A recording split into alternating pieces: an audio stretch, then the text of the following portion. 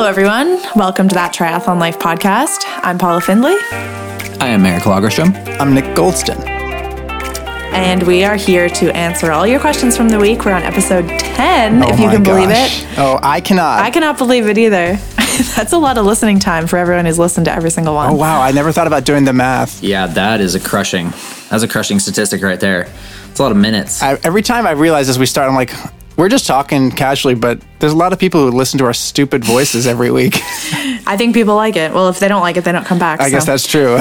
Yeah, but if this is your first time here, Eric and I are both professional triathletes. Nick is a professional musician and an amateur triathlete. And I think we have a really good mix of knowledge from Nick's perspective, from Eric and I, who've been doing the sport for a really long time. And then just like extracurricular stuff, we're hilarious. So even questions that don't apply to triathlon. Coming out hot with the confidence. You say that you're professionals and I'm an amateur, except I've now done a marathon and you haven't. So I feel like I'm kind of the professional now, and you guys should be taking notes from me.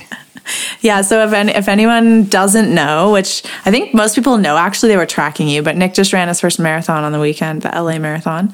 How did it go? It went great. I definitely was a little underprepared, but it was very, very fun. I kind of thought that it was going to, I don't know, I've always thought it was maybe more difficult than a 70.3, but I don't. That's what I assumed. Yeah, it's the first 3/4 of it are like, I think if you're pacing it right, they're not that hard. Mm-hmm. You should be pretty within yourself. In fact, like I thought it was pretty easy, and then I still blew up at mile 22. I was going to say, were you pacing it right? So I could have paced it even easier, I think. But I disagree. I think that if you had trained a little bit more and done some longer runs or for longer, you could have lasted the whole way at that pace. Because if you had went out, I think part of the blow up was like your cramping and your muscles, not necessarily your aerobic system. Yeah.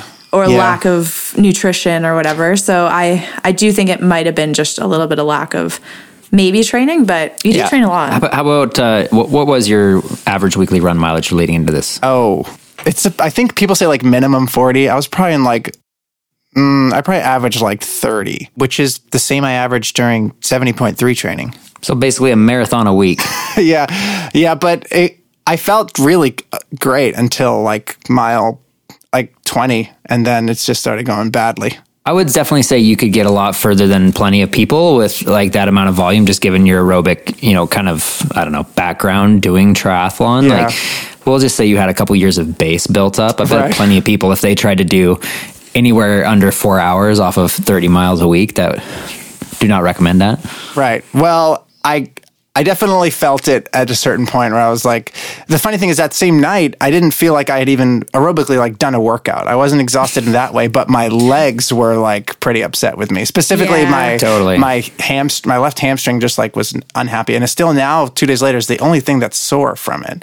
So I think it's just cool stuff to know going forward. And I'm really happy I did it before the full Ironman. So what's the conversation with your coach going to be like after this? Yeah, that's a good question. Still working on the coach thing. Still very much just winging it. Going to be switching automatic online plan providers. Yeah. That's right. I'm actually going to look into, maybe there's a guy in Santa Monica, apparently, that a friend of mine, who's a podcast listener, actually, he's recommending to me, who actually does lactate testing too, which I feel like is a little bit too serious for me. But I don't know. Well, that's what we thought. We thought it was too serious for us, but we did it anyway. And still don't really know what it means. Right. So. Well, we don't need to know what it means. The coaches need to know what it means. Yeah, I think the biggest thing with the coach for you, man, is just like a little bit of accountability or whatever besides us. No, but I think Nick doesn't have a problem with accountability. You do everything on there. I do every single workout. Exactly. So I think it's a more individualized approach that would be beneficial. I need something that helps me work on my weaknesses and like just maintain my strengths, I think. Yeah. I guess I was just thinking in terms of like somebody who could say 30 miles is not enough. 30 miles is not enough. Well, it was a beginner marathon plan because I just wanted to ease into this Ironman long distance Eric is thing. like ripping you apart. Let's move on to the questions. No, I'm not. I feel like this is interesting. He's totally right. Anyway, my recommendation for people is if you do a marathon, do more than 25, 30 miles a week because it's not enough. I don't know. There's probably plenty of people who are like, I don't know, I'd be pretty psyched with a 3:45 marathon. Maybe I'm going to just gonna do that. I think if I put in a little bit more work, I would have very easily been under 3:30, which I was on pace for until late in the race. So, but anyway, that's what we feel like. That's what we feel like you're capable of, for sure. Yeah. And I thought I was until it all kind of came crashing down. But anyway, very fun. It was the LA Marathon. New course, very hilly, a little difficult for me, but very fun. That's the marathon recap. Love it. So the first thing we do before we get into some questions is I have a little thing for you guys, and we're going to do the second installment of a segment that we have already done called This or That. This or That TTL. Ridiculous. These will just be really quick. You just have to answer, and you can, I guess, go into it a little bit if you want, but you get to choose between two options. First one is an all-out 800 or an all-out 10K. Running? Yeah. 800. Silence. Yeah. Silence. I feel like 800 is known as like the worst event in track. Yeah. Right? I would pick 10K. 10K. So that you guys are split on that. Eric, 800? Well, as long as there are people that I'm racing, the 800 is such a fun race. Solo? No, thank you. Yeah, but I think I would like pull every single muscle in my groins. You just fall over and die at the end of it. Like my body is not trained to sprint at the moment. Okay, next one. Would you rather do an Ironman or an ultra marathon? Ultra marathon. Yep. Wow, both of you, huh? Hardcore triathletes still. Just, I mean, the chances of you being in a super, super pretty environment in an ultra marathon are so much higher than an Ironman. Yeah. Also, I just don't like riding my bike that much. So that's a long way to be on a bike and a long time to run too. Yeah, the swim's no problem because we actually swim 4K every day. Right. So why is this so disproportional? Yeah, it's true. You guys would be better off. Okay, this is for Paula. Would you rather leave Flynn for a week or leave Eric for a week? Real difficult. Well, no, I would leave Flynn for a week because I need Eric for like literally everything I do. Flynn needs us. Yeah. Needs me. I need Eric. That's a chain of command in the TTL household. Yeah, Eric needs neither of us, so we better be nice to him. And then, would you rather be the world record holder for the 100 meters or the marathon? Marathon. They're very different types of like... Fame. Yeah, very different types of fame. I think if you're the world record holder for the 100, you're definitely more of a household name. Yeah, definitely more of a household name. I'll just go with that to mix it up. Nice. But if you're 100 meter... Fastest man on earth. But what does fastest mean? Like, so is Kipchoge. Straight up, fastest. Not the fastest as long as it's 2 hours. Are you saying that Usain Bolt has the highest top speed? Yeah. Because I don't know. Maybe there's someone who has a higher top speed over a 40. Okay. We're splitting hairs here. Okay, last one. Would you guys rather, I'm really curious about this, would you rather win the same race every year or never win the same race twice, even though you might try to? Why would you not want to win it every year? Let's say you only win one race a year. Oh, you can never win another race. Yes. Not that option. I would rather win different races. And then never be able to defend your title, though. That's fine. That's fine. What about Eric? I don't know. I just might win world championships every year. Well, if you could pick that race, yeah. Yeah, it's not your local 5K that I'm talking about. Cool. Well, that was this or that, just getting us warmed up, and we'll go straight into some questions because we have a lot. First one. Hey guys, been loving the podcast so far. By far my favorite one out there. I had a question for the quick fire round for everyone. Crunchy or creamy peanut butter? There is a right answer. Thanks guys, Parker Kurth. This is our boy Parker. Crunchy. Absolutely no question. Definitely crunchy. Next. Paula? I would go either, but we always get crunchy, so crunchy. Eric makes the peanut butter decisions in that household? I mean, we could either get one big jar of crunchy or we could get a crunchy jar and a smooth jar because crunchy is happening. What percentile of peanut butter consumption do you think you are compared to the nation? I think you're in the 99 percentile of peanut butter consumption. Yeah, probably. Not even per household, per individual. Well, I have it on my morning toast. Eric has like a couple sandwiches, peanut butter and jelly. A couple. I like to put it in, this is kind of weird, but I like to put it in yogurt. Is that weird? Wow, I've never tried that. No, that sounds like it would be good. It's like makes it kind of like yogurt, granola, peanut butter. That sounds like it would be great. Yeah. Great. Yeah. And I often do like a generous heaping. So we go through it quick. Like how often do you buy peanut butter? Well, let's just say I wake up in the morning and there are like 3 spoons in the sink. Okay. Midnight snack. Got 2 a.m. snack. Got her. Next. Okay, great. Thanks, Parker. Great. Okay, next question is from Curtis. I wonder if it's the Curtis. Doubtful. He does listen. He does? Yeah. Eric's friend Curtis, who's also pro triathlete. Retired. I'm surprised he listens. He listens and then he just makes fun of us, so... That sounds like him. That's just he's just like one of those guys that likes to make fun of things and you just can't take it seriously. That's right. I do, so. Love you, buddy. Sorry. Hi, Walt. This is from other Curtis. He said, I listened to your chat about chain lube on a recent podcast. What are your thoughts about waxing your chain instead of traditional lube? I've seen videos of pros pulling out new chains with factory wax treatment for a race. Does that really make that much of a difference to separate you from the fields as a pro? Also, Eric, are you going to do Xterra Circuit again this year? Great podcast from Curtis. It's definitely not our Curtis. No, Curtis would be like, "Saw, dude, why are you not?" Well, I guess chain. We'll just do chain first. I think that's like maximum good for like 5 watts. But if you're the type of person who's like, I trained perfectly every single day, I got in the pool at 8 a.m. exactly on the dot, and et cetera, and like doing every last thing gives you peace of mind. Great, peace of mind is worth anything. Yeah. But is it? I think there are a lot of things like an Aero helmet that'll get you 20 watts. So much more. I looked it up a bit, and it is 1 to 1.5%, which for most people is, like you said, 3 to 5 watts. But the amount of work that goes into doing it, like you can't just buy a chain, dip it in wax, and use it. Like you have to buy a chain, you have to strip it of all the lubricants that are on there, then heat the wax to a specific temperature, not too hot, not too cool. Dip the chain. It's like a nightmare. What about the ice friction thing? So they just come with a wax? Yes. Yep. But then they only last for like 300K if you're only riding in dry environments. And then every time you drive in the wet. So how much does that cost? Well, to re-wax, it's extremely cheap. But a new ice friction or whatever chain, I think those are like, got to be at least $100. If you're at the maximum of your potential, I guess, and you like that kind of thing, let's keep that in mind. Like you have to be a nerd about that stuff. Then I guess go for it. Like now that I know it's 3 to 5 watts, I'm wondering why I don't do it. Like that's a lot of extra watts. When I'm riding at 280, it's not the same as 285. You also have to clean your drivetrain immaculately every time you put it on.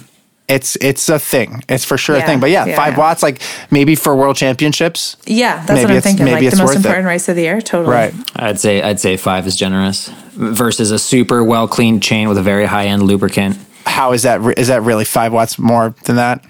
Seems difficult. But again, if you just want to like literally everything is boxes checked, go for it. Right. Real quickly. I'm not sure about the Xterra, to be honest. Like the one race I was really excited to do, Xterra Alabama, they decided not to be a pro race or cancel. I'm not sure which one. And then they decided to make the national championship Beaver Creek, which was probably my least favorite race of the year. So I don't know. I might do a couple of them. I'd really like to do World Championships in Trentino, Italy. But other than that, it's kind of like a down year. They're trying to rebuild and come back better next year. And we'll just see. I'll definitely be riding my mountain bike a lot. Regardless of that, you'd be doing that anyway, though, right? Yeah. Love riding the mountain bike. We'll just see if I want to go race at 9,000 feet or not. Right. Straight up. Great. Well, thank you, Curtis. I'm going to do the next question. Crazy different format where I read a couple of questions. Hello, Paula, Eric, and Nick, in that specific order, she says. Oh, here we go. So I'm the favorite. Nick is the least favorite. As usual, I'm used to it. Just kidding. Firstly, a bit of an intro. I'm from Europe, and I found you, actually, the algorithm found you by combination of wanting to travel to Oregon and liking triathlon videos.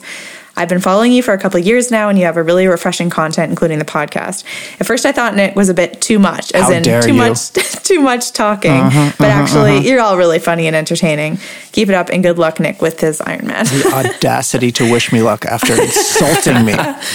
Gosh. What is your general opinion on strength training, and how much do you do it? I see it in videos that you have strength and conditioning trainings with a coach, but are you also doing any heavy lifting? Seems to me that more and more people are realizing the benefits of weight training and so-called hybrid training. I was just wondering what your take on it is. Hope to visit Oregon one day. Best wishes, Anze.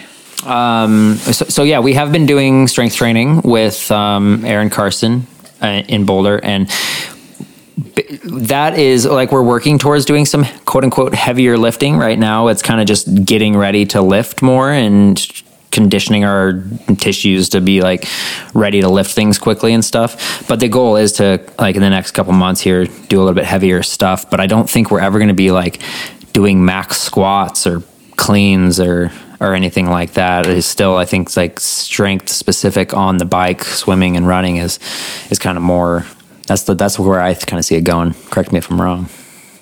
Yeah, I think you can get a lot of strength training specifically within the sport, like doing big gear in the bike, paddles on the swim, and hills on the run. But I don't think that should replace strength training. I think there's a lot of benefit you can get in terms of injury prevention and just overall resilience, especially as you age. And we're now in our 30s still doing the sport. And I think injuries come more and more as you do get older. So I think there's an increased importance on it now. And the biggest thing for us is during COVID, there was no gym access. So we kind of fell off the bandwagon a little bit with the strength stuff. And we've tried to set up our garage with as much equipment as we can to do a pretty decent program. But I always find I'm more diligent with it if I do have a nice gym that we could go to. So yeah, I would say like making sure that you have like the stabilization little muscles keyed in with being able to balance with a weight kind of off center and stuff like that. If you have time to just, do like an hour a week, that's probably where you should focus, because that'll be good for injury prevention. But if you just have a bunch of time to go lift, then doing some bike specific stuff could probably be helpful. How about you, Nick? I used to only lift when I was like in college and before I was into endurance sports, and then slowly got less and less into it and more into this stuff. And now I notice, like, if I were to do 3 sets of like heavyish 10 rep squats, I'd be more sore than I was after the marathon. Like, it really messes me up pretty hard for like 5 days. Yeah, exactly. Like if you can't train your swim, bike, run properly the next day because you're so sore, then I'd say that's, causing more harm than good. Yeah. So I'm not sure about that, but something that Eric, you've talked about before is that trail running can be a really nice way to like strengthen your like running strength, so to speak, right? It works on these smaller things. You're not on this one perfectly balanced plane the way you are if you're running on a treadmill or on asphalt. And mountain biking can kind of do the same thing for the cycling stuff. Like, you're just forced onto different positions on the bike, and it can strengthen stuff a little bit. I wonder how much that actually works. How much that actually does help you with those stabilizers and stuff. Honestly, I think if like everybody went and ran on single track, like all year round, I don't think you'd have much need for like all these little flex your big toe back and forth and like try to stand on one leg. And I think you would just get that naturally, for sure. Right. But that's not really possible for everybody, and it's not optimal necessarily for other things with like keeping your heart rate under control, et cetera, et cetera. But if you could do that, run on windy trails, I totally think like these stabilization exercises would not be that important at all. I've been seeing Ben Knut's like on his Instagram. He's doing these like strength workouts that are just like, whoa, he's just like balancing on a ball while flexing his right foot and doing all this stuff. I'm like, he's serious. He's like, has he always done that? Yeah, I'm just like, whoa. I mean, that kind of stuff does make you really feel like you're doing something important and secret and special. So there's something to be said for that. Okay, Eric. No, it's true. That was a stab at... No, it's not a stab at Ben. I see Kate Courtney do the same thing. A lot of pros do that. But I think it's important for different sports. Like for mountain biking, like Kate does, 100%. It's more important than for us. She's like a power athlete, and she has to like be able to throw the bike around underneath her that's like heavier than she is. Yeah, I'm not downplaying it at all. I'm just saying an added benefit of that kind of thing is it feels super specific and it is exciting. It does. It probably makes you feel like I'm checking all the boxes, like you said earlier about the wax chain, right? Like I'm doing everything I can to stay healthy and be strong. Yeah. Okay, well, thank you for that question, Anzi. What do we think? How do we think we pronounce her name? Anze. Well, she's probably rolling her eyes at us, but we're trying. Sorry. So next question. This one's great. This is from Mary. First relates to training partners and is primarily for Eric. I know you both have each other, Lindsay and some others, but I'm curious how you feel about having or not having a training squad. Obviously, Paula can spend a good amount of time chasing Eric, but does Eric have, want, or need a rabbit ever? How do you think relying primarily on each other impacts your training, progress, motivation, etc.? I know I rely heavily on my teammates when I'm feeling like a blob and we have hard workout to do. For me, it's hard to fathom doing some of the hard workouts solo, but maybe that is why you're a pro athlete and I'm a lawyer. So Eric, what do you think? Do you feel like if Paula were faster than you, Do you think that would help your training? Do you think that would help you push yourself more? Or do you feel like you already can take yourself to that point? Or if you had a male training partner that was like faster than you. Yeah. I think it goes both ways. I've spent a lot of time training with other guys as I was preparing for the Olympics or trying to qualify for the Olympics. And that was very positive in terms of being able to get like the most out of myself in very hard specific sessions. But it's like a double-edged sword. There's plenty of days where you need to go more relaxed or maybe not go to 11 out of 10. And it's so hard when there are people there pushing you constantly, especially if like I was the slowest runner in our group of 4. And so every single run that I did, I was having to elevate a little bit and run just a little faster or like, relative effort to anybody else. So yeah, I think ideally you maybe meet up with somebody for 3 hard workouts a week, but then you've got a couple of hard workouts that you can do just totally by yourself and you can meet somebody. I almost get more out of it when I meet people for like long, slow, boring workouts, long rides or whatever. I think it really depends what your focus is. Like if you're racing ITU, it's really critical to be within a training squad because you're practicing drafting like you'll do on the bike, and then the run is just so fast that it's good to have people around you. Ironman's a little more of a solo mission on the bike and run, so I think it's less important for 70.3 athletes, although I find myself really lucky to have Eric to chase and Lindsay in town, and we have a good group of some really fast guys that we swim with. So it is really important just mentally, I think, to have someone to get out the door with. But Eric's right. It can be a lot if you're constantly like racing someone. And I think having a good dynamic and relationship with the person so that there's like a sense of elevating each other versus trying to like destroy each other every day, But it does get you out the door. I've heard you, Paula, say many times how much you appreciate having Eric with you, especially on rides. Yeah. To be there and like push you and keep you company. So I feel it depends from person to person too. Yeah, it does worry me that I'm like hurting Eric in a way, like especially for long rides. Like if he's waiting for me on descents or if I get dropped and he's waiting for me, like that's not optimal for him. So I think I maybe get more out of it and maybe it hurts him a little bit, but that's why he's sweet, Eric. We kind of, I don't know. To be honest, like I definitely ride better on a day where I know Paula, even if Paula's just sitting on my wheel for 3 hours, like I ride a little bit better just knowing she's there and there's 2 of us and we're doing it together than if I was by yourself. If I was by myself. It's like an extra dimension. It's of fun. Got it. Nick, you train with someone all the time, don't you?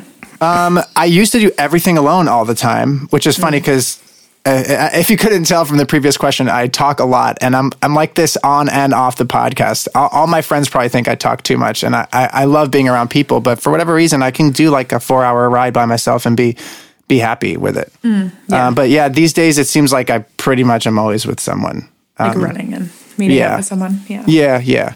Okay, so the next question that Mary has is something that you guys may or may not even want to answer because it might be a little bit touchy. But she says, I could be wrong, but I get the general feeling that the pros are trying to lean away from Ironman and towards other race formats, Challenge, Clash, PTO, Super League, etc. Is this true? Is there a general sentiment in the pro community that Ironman has overstayed its welcome? If so, what's the reason? I'm assuming a big part has to do with the pitiful prize purses in the majority of Ironman races. Anything else? Curious to hear your thoughts on this and what the future of pro racing might look like in a world not dominated by MDOT. Yeah, you're not wrong. Like Ironman racing has gotten more and more competitive. Or we're just saying Ironman and 70.3 at the same time here. It's gotten more competitive and the prize purses have steadily shrunk over the past 5-6 years. I think, 5-6 years ago, Oceanside would have had a $20,000 for the win, and I think it's $6,500 for the win this year. And the field has got Alistair Brownlee and Lionel and Sam and Ben Canute and Rudy Von Berg and just et cetera, et cetera, et cetera. And like everybody is, for the most part, showing up to try and get a really fast time so that they can get PTO money at the end of the year. But there's certainly not like this feeling, any sort of warm fuzzies towards Ironman, I would say, unfortunately, just because of the prize money. Yeah, I think that it's become a necessary pathway to getting points for the PTO, which is the way that you earn your living now, with the rankings and the tour and then the year-end bonuses. And a lot of amateurs also don't have great feelings about Ironman because of the way they handled COVID and reimbursements and rescheduling and stuff like that. It's kind of an interesting thing. For sure. Yeah, at the end of the day, like Ironman is the most prevalent, like known organization right now, and the races are the most, people want to be an Ironman when they sign up for one. The races are extremely well organized. You're going to have a really nice experience when you're at one. Yeah. So I think that there's some uncertainty or maybe just unknown in the PTO and Clash events as they're a little newer. But as people realize that, the PTO entry fees, for example, for the age group athletes is way lower than Ironman. And I think the experience will be really cool and all of the pros will be there. So as they become more known and have a little bit of reputation, I think more and more people might decide to do one of those instead. It seems like it's not that Ironman doesn't put on fantastic races, because they definitely do. It just seems like they're putting less and less importance towards pros.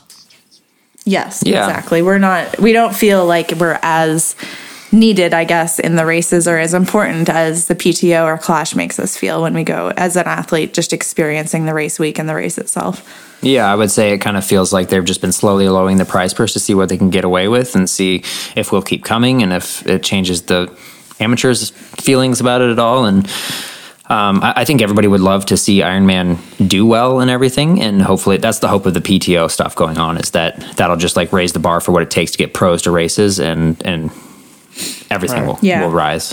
Great. And then finally, for Nick, the Eric, Paula, or Trixie rapid fire game. So I guess I should read this out, right? Yeah, go ahead. These are just for Nick?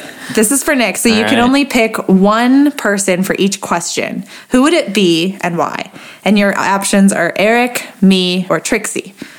Right. So who's Trixie again? Trixie Mattel. Me. She is our favorite. She is a famous drag queen, and she is our best friend. Right. She is actually Nick's best friend in real life. And she was just in Bend. She texted me. She's like, "I'm running through rural Oregon, and it's freaking beautiful here." I'm like, "Where in rural Oregon?" She's like, "A Bend." I'm like, "Eric and Paula are in Bend. What are you doing there?" She was unfortunately we didn't meet her. Yeah. Where she was running was 0% rural. Right. It's rural compared to West Hollywood, where she lives. That is 100% true. Now she wants to move here. Okay, so number 1, respond to all of your emails, texts on your behalf. I think for the sake of comedy, Trixie, but for the sake of sanity, maybe Eric. I don't know, or maybe. Yeah, Eric. I'll say Eric. I think our brains pretty much work the same. Yeah, Eric and I are too similar, though. I feel like it's like he would say what I would say. Okay, well that's a good person to answer your emails. Number 2, give you directions on the phone when you're lost and your GPS maps doesn't work. Obviously, I want to be heckled by Trixie while I'm already lost, so I'm going to pick Trixie. Number 3, negotiate a contract for you. Girl, definitely Trixie. For sure, Trixie. She knows contracts, and she will not stop until she gets what she wants. Yes. Can she please negotiate our contracts as well? Oh my God, I already see the next one. Number 4, plan your wedding. I have seen the way Trixie's apartment looks and the way Trixie's events look. It would be the best wedding ever put on. So I'm going to go Trixie on that one too. Okay, so we're getting out of this as Trixie is your best friend. Hard. No, she's just really good at all. I mean, Trixie is my best friend, but these are all Trixie specific questions. Come on, yes. we need like a... Okay, next. Be your only jail phone call. Yeah, that's going to be Trixie. She's got the connects. She's got the connects. I'm sorry. She'll sweet talk the police officer. Yes. This is brutal. Number whatever this is. Choose, but not make, your meals every day for a year. No, that's going to be Paula. Oh, wow. Yeah, Honored. That's going to be Paula. Although Trixie's actually a pretty good cook. Oh, is she? Wow. Yeah, pretty good cook. I got to say the Paula meal plan is pretty great. Yeah, it's pretty great. Last one, be your swim run partner. Trixie, that'd be funny. You know what Eric would be good at? Eric, I've had this before. He makes me feel good about my slowness while we're training. He's like, dude, you're doing so great. You're going so fast. I'm like, then why are you talking like you're standing still? Nick, I feel like you and I would be better matched up because we're more similar speeds. Oh, wait, swim, run. I'm so sorry. Right. We have to do it together. Yeah. I guess that's true. I would. We'd have to be like tethered. Yeah, we have to be tethered. Like if you went with Eric, he would be dragging you like he drags Flynn at the end of a run. So you'd really rather be tethered to Paula for an extended period of time? I don't know. I feel like Paula goes through some emotional swings during a race, so I to be tethered right next to her would be pretty intense. I'm an emotional rock man. Pick me. Okay, that is all. Those were very fun. Thank you so much, Mary Shepro. Great. Yep. Yeah, thanks for the ego hit. Thanks for the fun game. Yeah, that was fun. Eric, do you want to read the next question? Paula, do you want to read the next question? I can read it. Okay, great. Go for it. Next question. Hey, Nick, Paula, and Eric. I always love getting the notification that a new episode is out. I'm so glad that you've all have started and continued the podcast. I thought I'd send you some questions for some fun dialogue. Number 1, if 3 of you were to do a relay triathlon, who would be doing which event? I would be doing the transitions, obviously. I might do Eric swim, me bike, Nick run. Yeah. No. Nick run. The only thing I should be doing is biking. You can't put me on a swim or a run. This is interesting. This is interesting, though. If we were truly trying to go for the fastest time, Eric would bike. Where is the biggest differential? Then I would swim. Which is insane to think. Even though I can barely float, I feel like we'd still lose the least amount of time.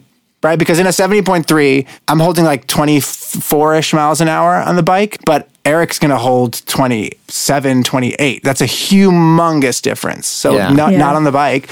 On the run, I would lose like 20 minutes to Paula. And on the swim, I'm not going to lose 20 minutes to anyone.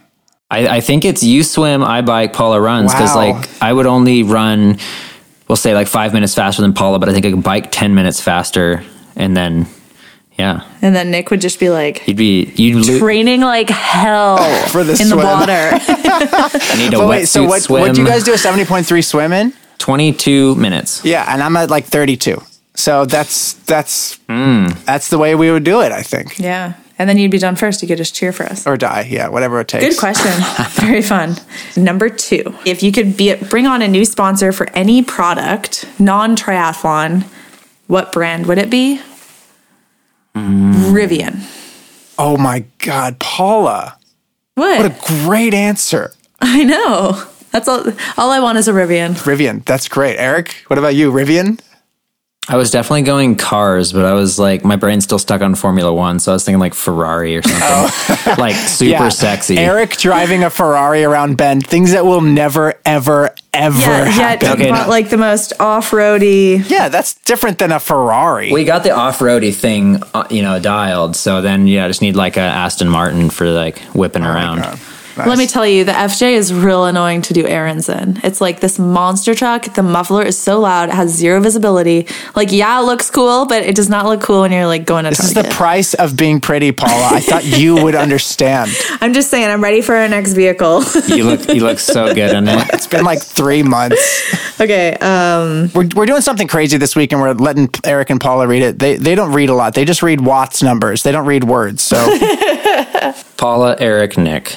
Hey guys, I think I'm writing this whilst Nick is running his marathon. He really can't read. So I just think whilst is a great word that deserves emphasis. So hope it's going whilst. great. It's whilst. Whilst. It's whilst? Okay.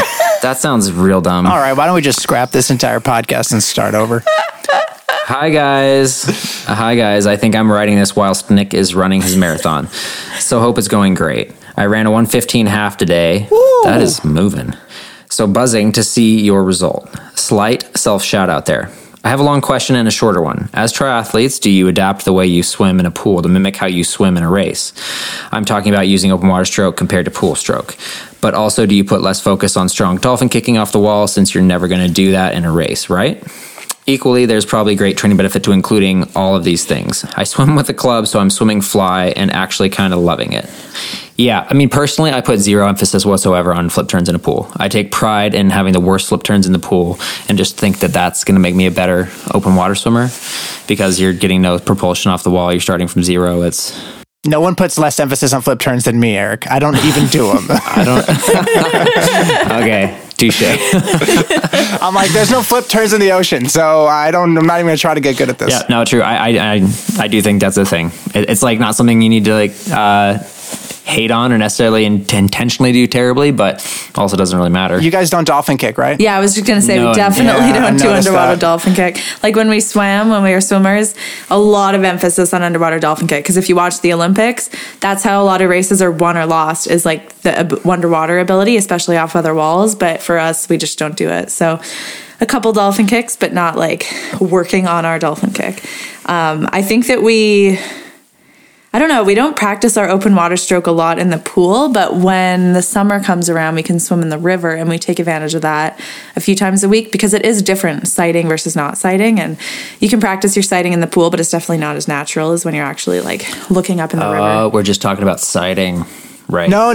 They're talking about like your cadence, if it's like faster in the open water, or if your recovery is a little higher, maybe. No, pool stroke and open water stroke are the same. I'd say the only difference is the sighting for sure. Generally, yeah. I think you can I personally think Eric is better open water than he is at swimming, and I don't know why that is, but he's really, really fast with a wetsuit, which is insane. My legs sink like rocks. Yeah, that's probably it. Second part of this, would you guys ever come overseas to race in Europe? We'd love to see you in the UK, especially since it's probably the cheapest way I can get my hands on some merch. Right. We have raced in Europe before. The thing that makes it challenging now is having Flynn and a house. And I'm not mad about it. Right. It's a lot of work to travel to Europe. Challenging is an understatement, for sure. But yeah, I mean, we love it over there. We've spent a lot of time in Europe in our lives and our careers racing and everything. And for the right race, we'll definitely come over, i.e. the Collins Cup and, like I said, maybe Xterra Worlds. For World Championships, yeah. We were there for Nice and some of the bigger races. But honestly, like the options for racing in North America are so good, especially with the new PTO tour, that it's just convenient for us to stay in North America, especially with COVID travel and everything. Yep. But you should come here to race, and then you can get some TTL merch. Yeah. The chances of us bringing a huge truckload of merch with us to the Collins Cup are low. Thanks so much for what you've done for the triathlon world and creating the pod. It's the perfect midweek TTL hit I think we all needed. All the best for it, Bob. That's great. Thanks. Warm fuzzies. Really nice. Thanks, Bob. Thank you, Bob. Okay, do I have the permission to read the next question? Yes. Please do. Great. Okay, great. So next question is from Noelle. She says, "Hey, party people, dying over Eric's bathroom woes in Beijing. Hilarious, too relatable." Question is, what is your nutrition strategy during a race? How many grams of carbs do you try to take in on the bike and run? And do you keep your hydration separate from your carb sources? So this is something that people ask you guys all the time is about your nutrition. So if you wanted to talk about this a bit, I feel like it'd be a good opportunity. And Nick, she also asked, what is your nutrition plan for the Ironman? And how do we set up our nutrition hydration on our bikes? Wow, I feel like this is an entire podcast in itself. Maybe we briefly touch on it, and then in a couple weeks after Oceanside, maybe we'll do a little deep dive into this nutrition focused pod. Yeah. I could see how fast I could go through it. Same breakfast you always have a caffeine gel 15 minutes before the start. I take 250 calories on the bike in a bottle, 2 bottles, plus try to take down 2 gels with caffeine in them, and then on the run I just do on-course nutrition. How much on-course nutrition do you do during the run? Whatever I can grab. I'll bring a gel out of transition with me, and I'll try to put that down in the first 30 minutes of the run. Otherwise, I'll just every aid station I'll try to grab either water or a little bit of Gatorade or whatever. Yeah, I can eat I can put down most anything. I'm pretty lucky. What about you, Paula? Wow, I have no plan. That is I thought you wouldn't. Actually, I don't know why. I was like, she's just going to drink if she's thirsty. Drink from Schwig.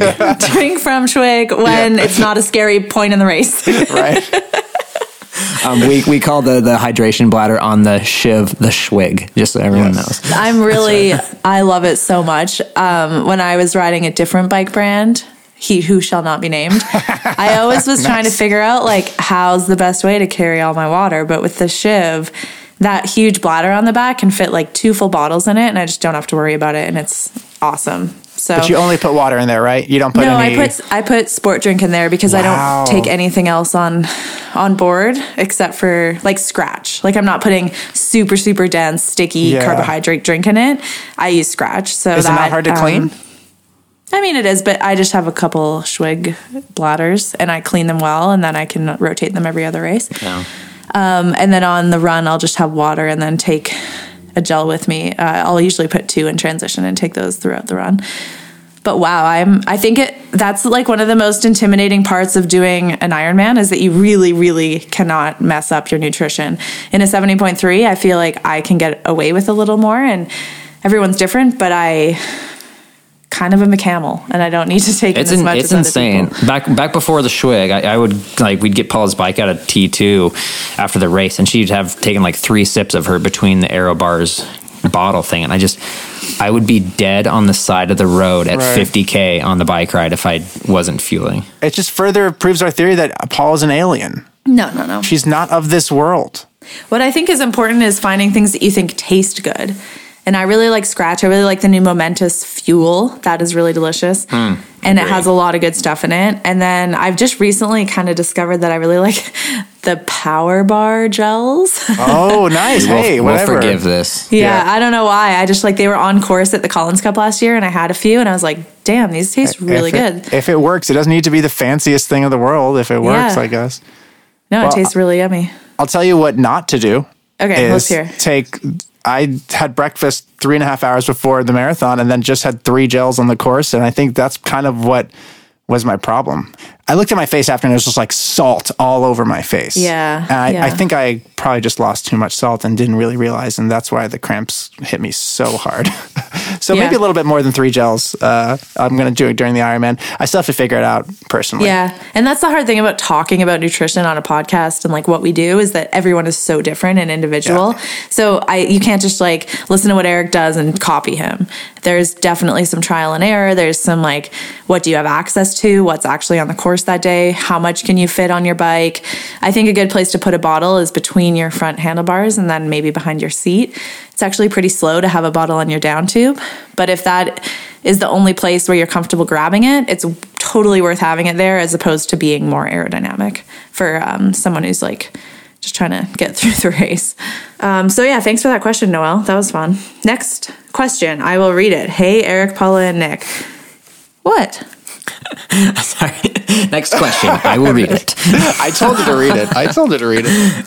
It just sounded funny. Sorry. Okay, we got a lot of questions to get through. Hey, Eric, Paula, and Nick. I don't know many other triathletes and rarely get to talk about the sport, so I've really been enjoying being able to hear your genuine conversation about triathlon. That really means a lot to us. That is exactly what we're going for. I've got a tech question for Eric / all of you. I always try to do as much DIY work on my bikes as I can because I enjoy tinkering. I recently swapped out the cranks and cassette on my road bike and realized it wasn't as difficult as I'd imagined.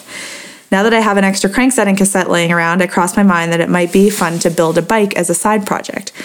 My question is, if the extent of my skill level is replacing a crankset, would I be in over my head if I attempted to build a road bike by surrounding parts, assuming I put some research into it? Would it be more cost effective just to buy a new used bike? Good luck at Oceanside. Jade, I think you 100% got this. I do not agree with Eric at all. No, Jade likes to tinker. Figured out how to take a crankset off. Yeah. I think, YouTube is your friend. You got this, no problem. I would not be necessarily don't have a timeline, and maybe it shouldn't be the bike that's your a number one bike, but I'm all for learning how to make a bike. And I think not people look at a bike from the outside and they're like, what is it? Like a chain ring, a chain, a cassette, wheels, a frame, handlebars, and brakes. Except each one of those parts has a million little small things that you need to make it work. Even a bottom bracket, then you need a spacers, then you have to torque things to spec. And just the world of bottom brackets by itself is one of the most convoluted, complicated things. There's so many different standards that sometimes work together, sometimes don't. Is it boost? Is it not? Is it BB30? Is it press fit? It's just what is happening? And that's just that. Then there's trying to get bleed brakes, trying to get brake lines through the internally routed frame. It's just ugh. Nick, you're scaring Jade. I'm trying to scare Jade. Don't do it. Save yourself, don't be scared. Jade. Jade, you got this. No problem. I would never, ever attempt this. I am if you enjoy tinkering, that's one thing. But if you're buying parts and now you're okay, I invested in all these parts. Now I have to build my bike. You're going to be kind of panicky, I think. And it'll become less of a fun project and more of I need to figure this out. So I think... you guys are not tinkerers. You're not thinking about this right. This is going to be fun for Jade. I love tinkering, but I totally agree with Eric. Just don't make this your a bike, right? Have your bike and then try to build for fun another bike. Yeah. Mm-hmm. Yeah. Eric built my Shiv yesterday, basically just from parts and a frame all the way up to me riding it today. So that is amazing. but he estimated it would take him half the time that it actually took him. And those were all things he ran into, like size of bottom bracket, re-bleeding the rear brake because it didn't work the first time, things like and that. Eric's really good at it and really smart and has done this a lot and worked at a bike shop. Yeah, right. That's what I mean. Is like, if whatever you think it's going to take you, it'll probably take longer. But also the Shiv is a very, very complicated bike, and she could just build like a steel frame single speed or something. That would be a little more. Is it complicated? I don't know. Like with SRAM wireless. Oh, I guess I forgot about that. Nick. I watched half of it. It could definitely be more complicated, but with every single bike out there, there's like little tricks that mechanics who build them all the time know specific to that bike, and it just might take you longer to figure it out. But it's not rocket science. It is. I must say, one of the advantages of him building my new Shiv is that my old Shiv was sitting right there, so he could like borrow parts from it and like look and see how everything was done. So that was a bit of a cheat sheet, which was really helpful. Yeah. Worst case scenario, you take it to the bike shop, you give up, and it's fine. I've done that so many times. I walk in with like half a bike, and I'm tears coming down my face. I'm like, just please help me. Look what I've done to my sweet boy. By the way, you know, I just remembered, speaking of building bikes, is that you guys let Ashley borrow a part of a very small component of a SRAM wheel set, and then she ended up winning Clash Miami with it. So I feel like you're entitled at least 50% of her winnings. Did she send you a replacement yet? Have not gotten the replacement. Yeah, we better remember that, because did we pack our wheels yet? We're leaving tomorrow, and I don't think we have the replacement part. Worst case scenario, take it off of my 404, put it on the 808, the 454, and put it on the 858. I think it might be sitting in the mailbox right now. I need to check the mailbox. But yes, you're welcome, Ashley, and can't wait for our cut. Exactly. I think that's at least 50% of the winnings you're entitled to. So I mean, she couldn't have ridden without it. Well, the thing is, I think Josh is to Ashley as Eric is to me. And if I was stuck in Australia without Eric, because Eric was turned around, they would have done the same thing for me. So it was not even a question, you know. It was like, yes, you're taking this part. Take our whole wheel, like take what you need, you know. And then her winning was just not a surprise. She's so fast. I really hope our whole audience knows the backstory on that. Thank you for that great question, Jade. She also said good luck at Oceanside, which is in a couple of weekends. We're very excited. I was just there this morning shooting video, and I was right at the pier, right at the finish. I saw that. So next question, and our last question for the day, is from Josh and Candace from Australia, speaking of which. And they say, hi, TTL team. Both myself and my wife love your vlog and podcast. We're both age group triathletes and have learned a lot through your content. We also acknowledge the incredible amount of creative hours that go into the vlog. The camera work and editing is amazing to watch. We are starting out documenting our own story in the form of video/vlog. More to share with family and friends, our adventures, than to make it big on YouTube. We were curious as to what cameras, editing software, and tools do you use to create your vlog content? Keep up the awesome work. I don't think that the editing software that you use, the camera that you use, is that important when you're starting out. Like, I've done several videos 100% on an iPhone, not editing, but you can use iMovie on the laptop, shoot stuff on your iPhone, and just like focus on the story. And the biggest thing is if you have a camera that you're not totally comfortable with and it causes the moments to be lost or for it to be awkward or anything like that, then you don't want that. Yeah, I agree. If you want to step up from there, then like the camera that I shot on forever was a Panasonic GH4. And that is the Panasonic cameras are like really good starting point, kind of small and everything. The small entry level camera that I use right now is a Sony ZV-1. And then I also have a Sony a7S III, which is like a very big, expensive camera. But I think the ZV-1 is like a really, really excellent starter vlog camera. And then I currently edit on Final Cut Pro, which is basically just like a little bit more advanced version of iMovie. It feels very intuitive, but definitely more powerful. The thing is, I guarantee if you gave Eric just an iPhone, he could put together a vlog that is of very high quality. So it's not, people love to point at the camera, the microphone, the software as to why things look and feel good. But the truth is, I think that's actually a very small portion of what's responsible for making something that's really compelling content. I agree. Yeah. That's like case in point is we've done a couple of vlogs exclusively on the iPhone just to see if it's possible, and Eric can still make that artistic, and it's all out about the music you pick, capturing the moments properly, and then the way that you make the story flow more than like what the visual is.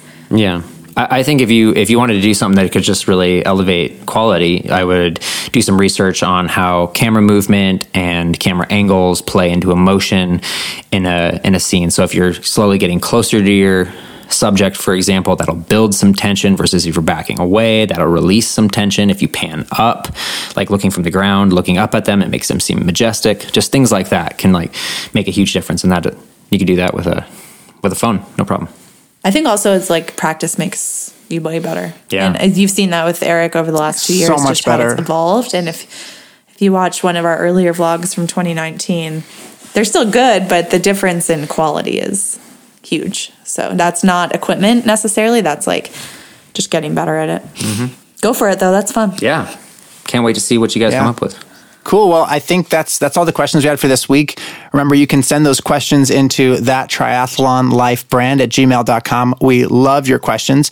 I think next week we're going to do a little bit of an Oceanside episode. Well, we will be in Oceanside. So if you guys want to send in some questions about maybe racing in California or racing Oceanside, as well as any other questions, we can't wait to get them and read them and talk about them on the pod. Yeah. We're driving down tomorrow, actually, which is Wednesday in real time here. So as you're listening to this, we are on the illustrious I-5 South. Yeah.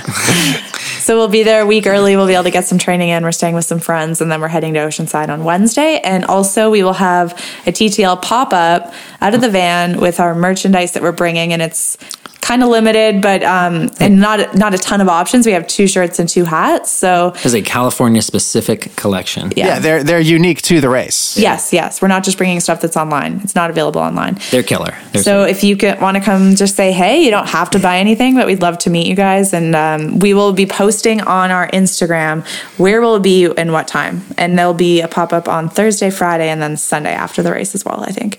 Oh, in case we have some Heather and Waddy fans, we will be collaborating with them for the pop-up as well.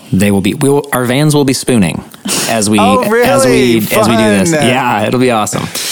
Yeah, as long as we don't get in trouble. Yep, you get there right when it starts, just in case somebody calls the cops. Yeah. We can't. Right. Nick will also be there, so if you want to just come get Nick's autograph, that is where he will be. And you can see how I talk too much in person too, not just on the pod. Also, one last thing. We did have a very nice offer from Jordan Blanco to watch Flynn, or to take Flynn for some walks while we're down there.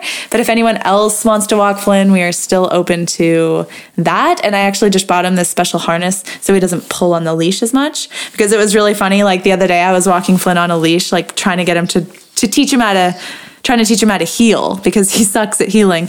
And Lindsay's like, Flynn's panic training for Oceanside too. Like, what? There's no wilderness here? I have to walk on a leash?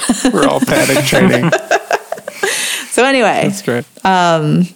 Maybe that was too much of a story, but that's all I got for you guys. That's fantastic. Submit your background checks now. Yeah, exactly. Right. That's right. Thank you for joining us on this special number 10 podcast. Can't believe we made it all the way here. Can't believe we made it here so quickly. That's and right. It only took us 10 weeks to get to episode 10. Right. Yeah. That is Nick cracking the whip. That's alarming. That's right. Get in line. Yeah, thanks you guys. And we'll talk to you next week from California. All right. Later. Bye-bye.